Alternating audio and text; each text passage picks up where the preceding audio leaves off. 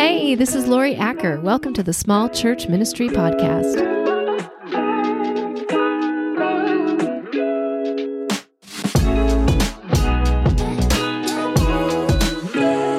Welcome to episode 47 as we continue in our series about responding to volunteers.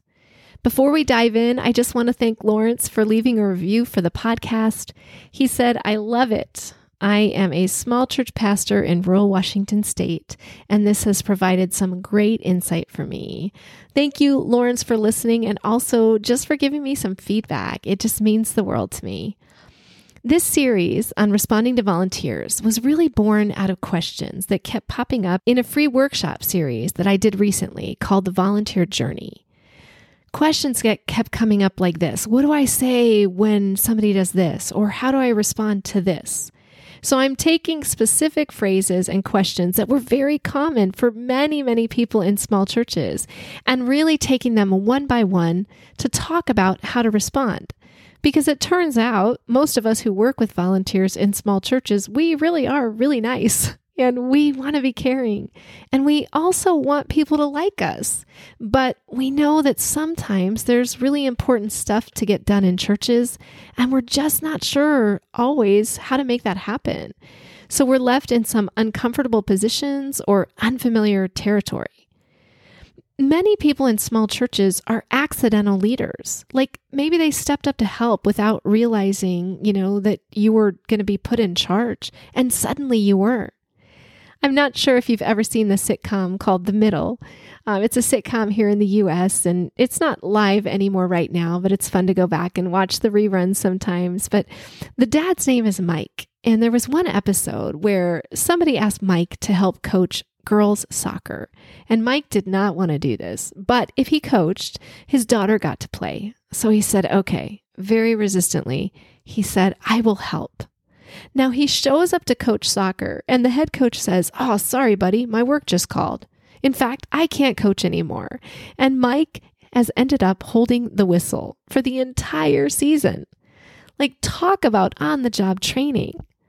When I saw that episode for the first time, I just had to laugh because I know that's what happens to many of us in small churches.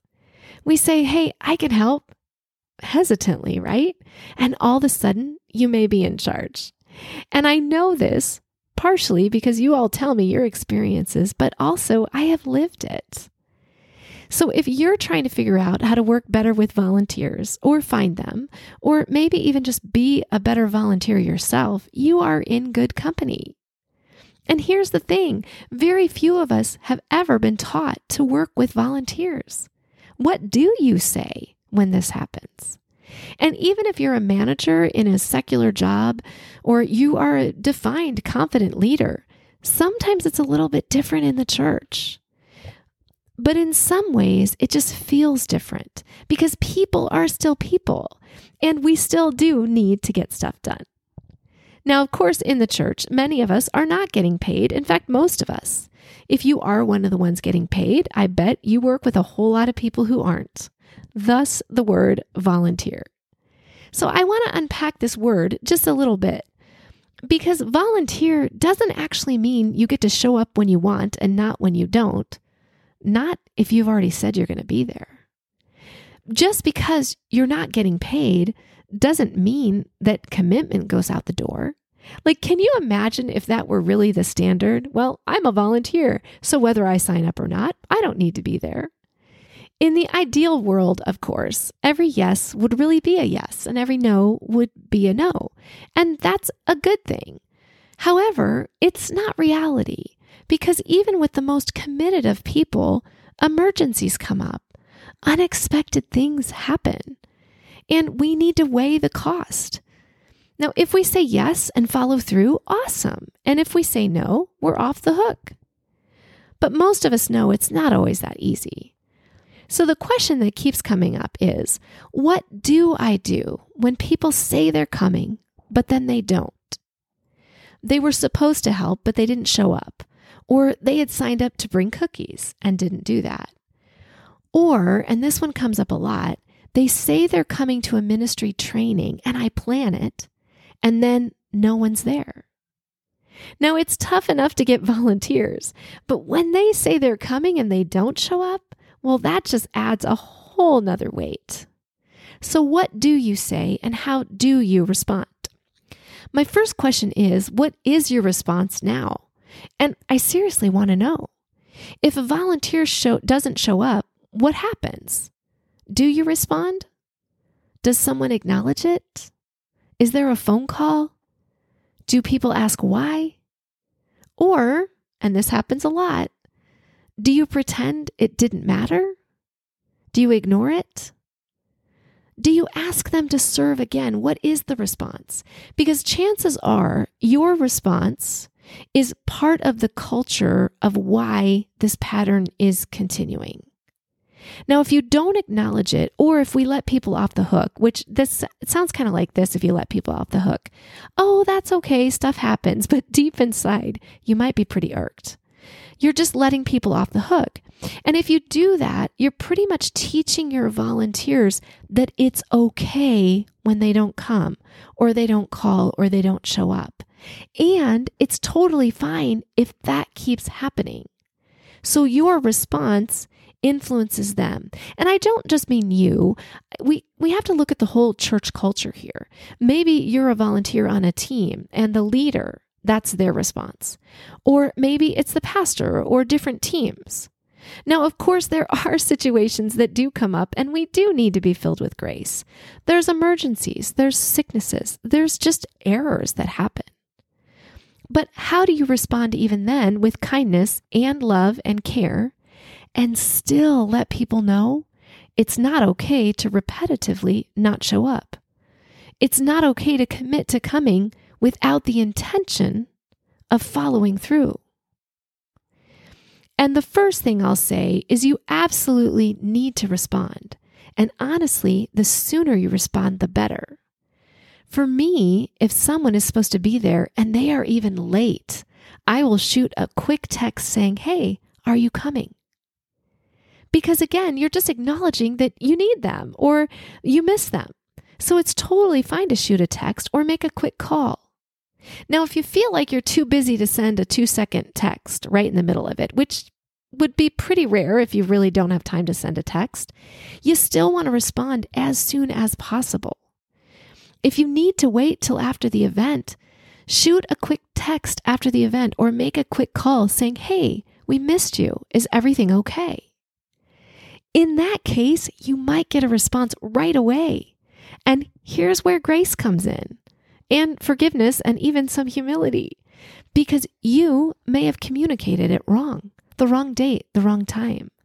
They may have written down the wrong date or the wrong time, or they may have simply forgotten.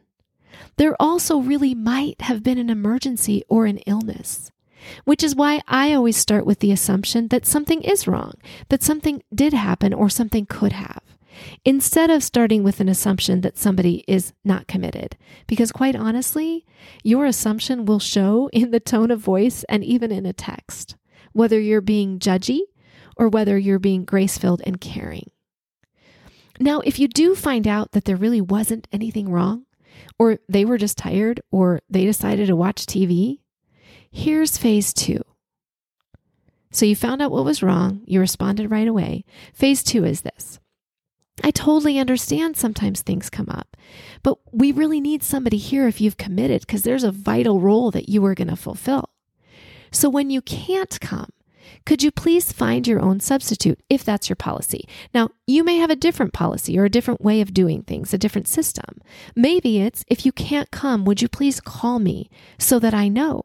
Because I was worried, or I got anxious, or I wasn't sure how to go to a plan B. And there absolutely is a time, if this continues in a repetitive way, there's definitely a time to say, "Hey, for this job, we need somebody who's consistently there. How is this working for you? Like, what's going on?" To have the deeper conversation. And even state, I know you want to be successful. I know you want to do your part. I know you want to support me. But maybe this is not a good fit. The main thing in these difficult conversations is to be honest, yes, but also come with your heart in a good place, to work through any feelings you have of feeling defeated or disappointed or misunderstood or unloved even.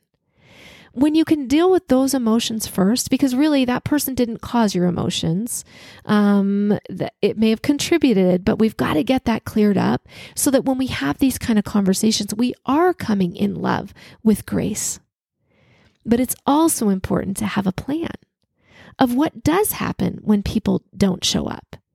Because quite honestly, that is the truth. There will be times when a volunteer doesn't show up, and it doesn't mean they are not committed or in the wrong place. But if you have a plan ahead of time, it really shows a lot of great leadership.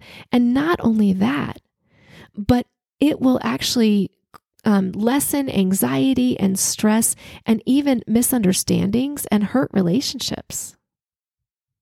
So when it comes to having a plan ahead of time, I love the plan or the system where if somebody can't come, they know ahead of time that it's their job to find a replacement, to find somebody who can fill their needed role. And if they can't, then definitely make a phone call. But if you think about this intentionally ahead of time, would you ever intentionally train your volunteers and say, hey, if you commit to something and you can't come, just don't show up. It's okay. Like, that's ludicrous, isn't it? But when we don't take the time to plan ahead of time and let volunteers and different people know what the process is, if something does come up, then that's really on us as leaders. The other thing having a process does for when they can't make it is it really gives a lot of freedom and it builds more health into your ministry team. Because volunteers should not be showing up sick or with the flu or with migraines or when they are so burnt out, they're not even handling their stuff at home well. We need to give people an allowance of, hey, if this is not working, then this is what to do, so that there is a step and there is freedom. And so they don't feel like they're in an eternal position that they can't get out of or in a place where they're always letting you down. Now, when it comes to why people don't show up and really understanding and getting to the bottom of that, it takes some beautiful relational work sometimes because it's not always a sickness or an illness or an emergency. But it usually has something to do with this. It has something to do with the fact that maybe they don't think it's important that they show up. I'm not saying what you're doing or the task or the job or the event isn't important, but they don't think their role is important or important enough. Now, if you're the ministry leader, it's not only your job to share the vision of why it's important, but it's also in your court to make sure their presence actually is important. If this volunteer has taken time to come before and felt like their time was wasted, well, there's a little responsibility to share in that. And this happens in a lot of churches and in a lot of volunteer positions. It's happened to me. I've been asked to help before, like with setup, and I show up. I actually take my time to show up, and I get there and everything's done. Somebody had come early to set up, and I'm in my head realizing how much time I just wasted where I could have been spending it on other priorities. So it doesn't just happen to people now and then, it's probably happened to you. And when those things happen, people really do question if it is important that they're there. Or maybe they were asked to help at a youth event and they showed up and the main person was doing everything and they felt unneeded. So if we can take a deeper look at why people aren't coming, especially if it's habitual, if this is happening a lot, then we can have a much better, healthier response and an honest conversation. And honest conversations, well, they only come when there is a trusted relationship. So again, boiling it down again to having good relationships and going deeper. So the first time this happens, there may be a quick response like, hey, are you coming? If it's happening on a regular basis, then you do need to usually have a deeper conversation and an honest conversation because maybe this is not a good fit for them, or maybe it's not a good time. Maybe it's just not a good season. And if it's not, there is no reason to panic or feel desperate. Not if you know God is at work, and He always is. He's got a plan. If this person is not a good fit, there's going to be someone else, or there's going to be a change in how you do things or how you function or the program.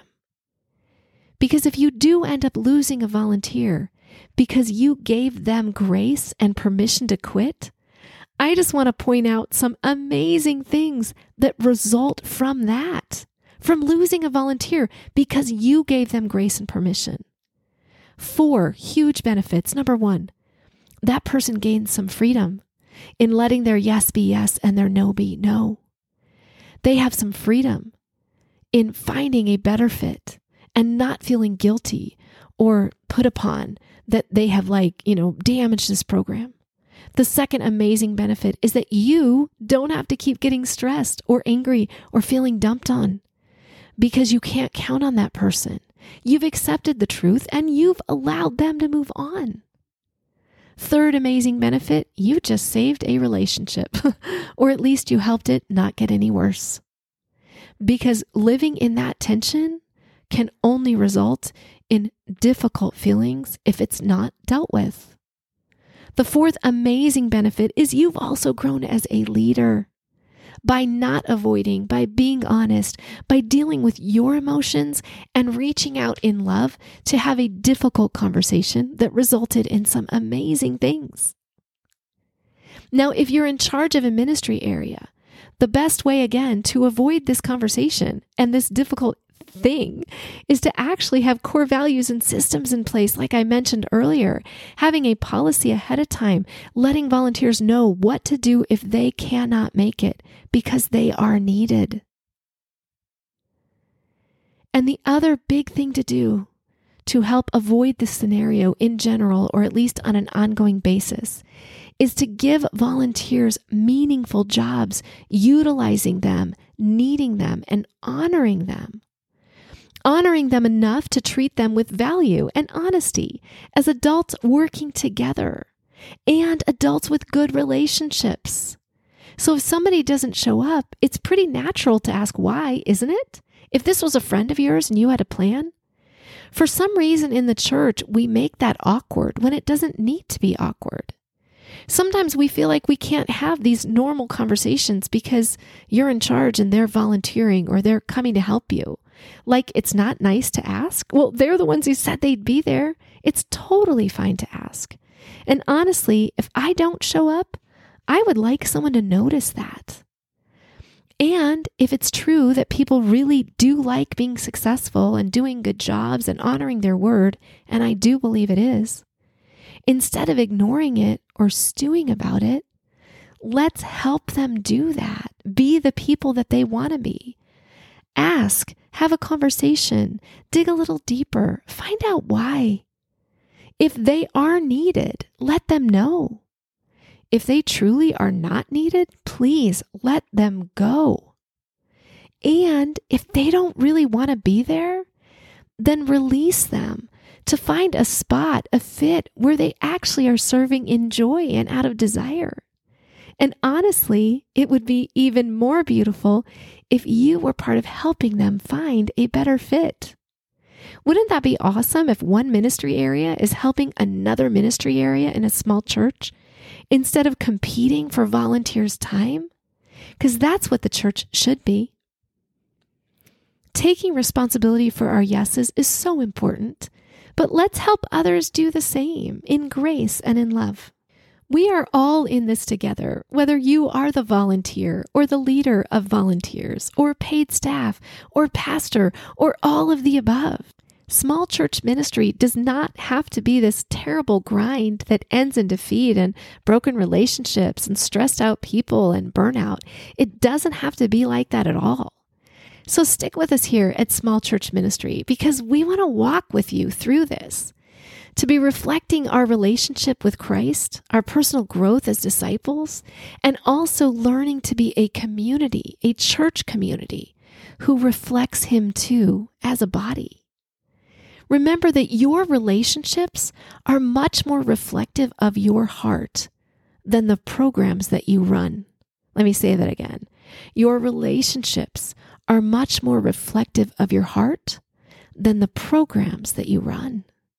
So often we pour all of our energy into programs and we are running around trying to carry too much weight that we have little energy left for people. And that should not be. Because people, that's why we're here. Jesus Christ did not come to earth to redeem programs. He came to redeem his people, to call them, to pursue them, and to show us how to live and how to do ministry together. Well, that's all I have for you today. It was beautiful to spend this time with you.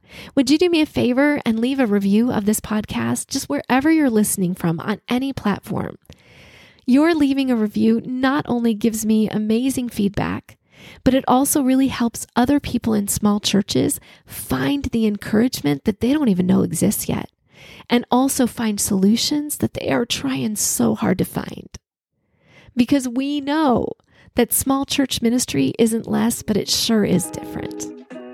So drop a review from wherever you're listening from. And until next week, be a light.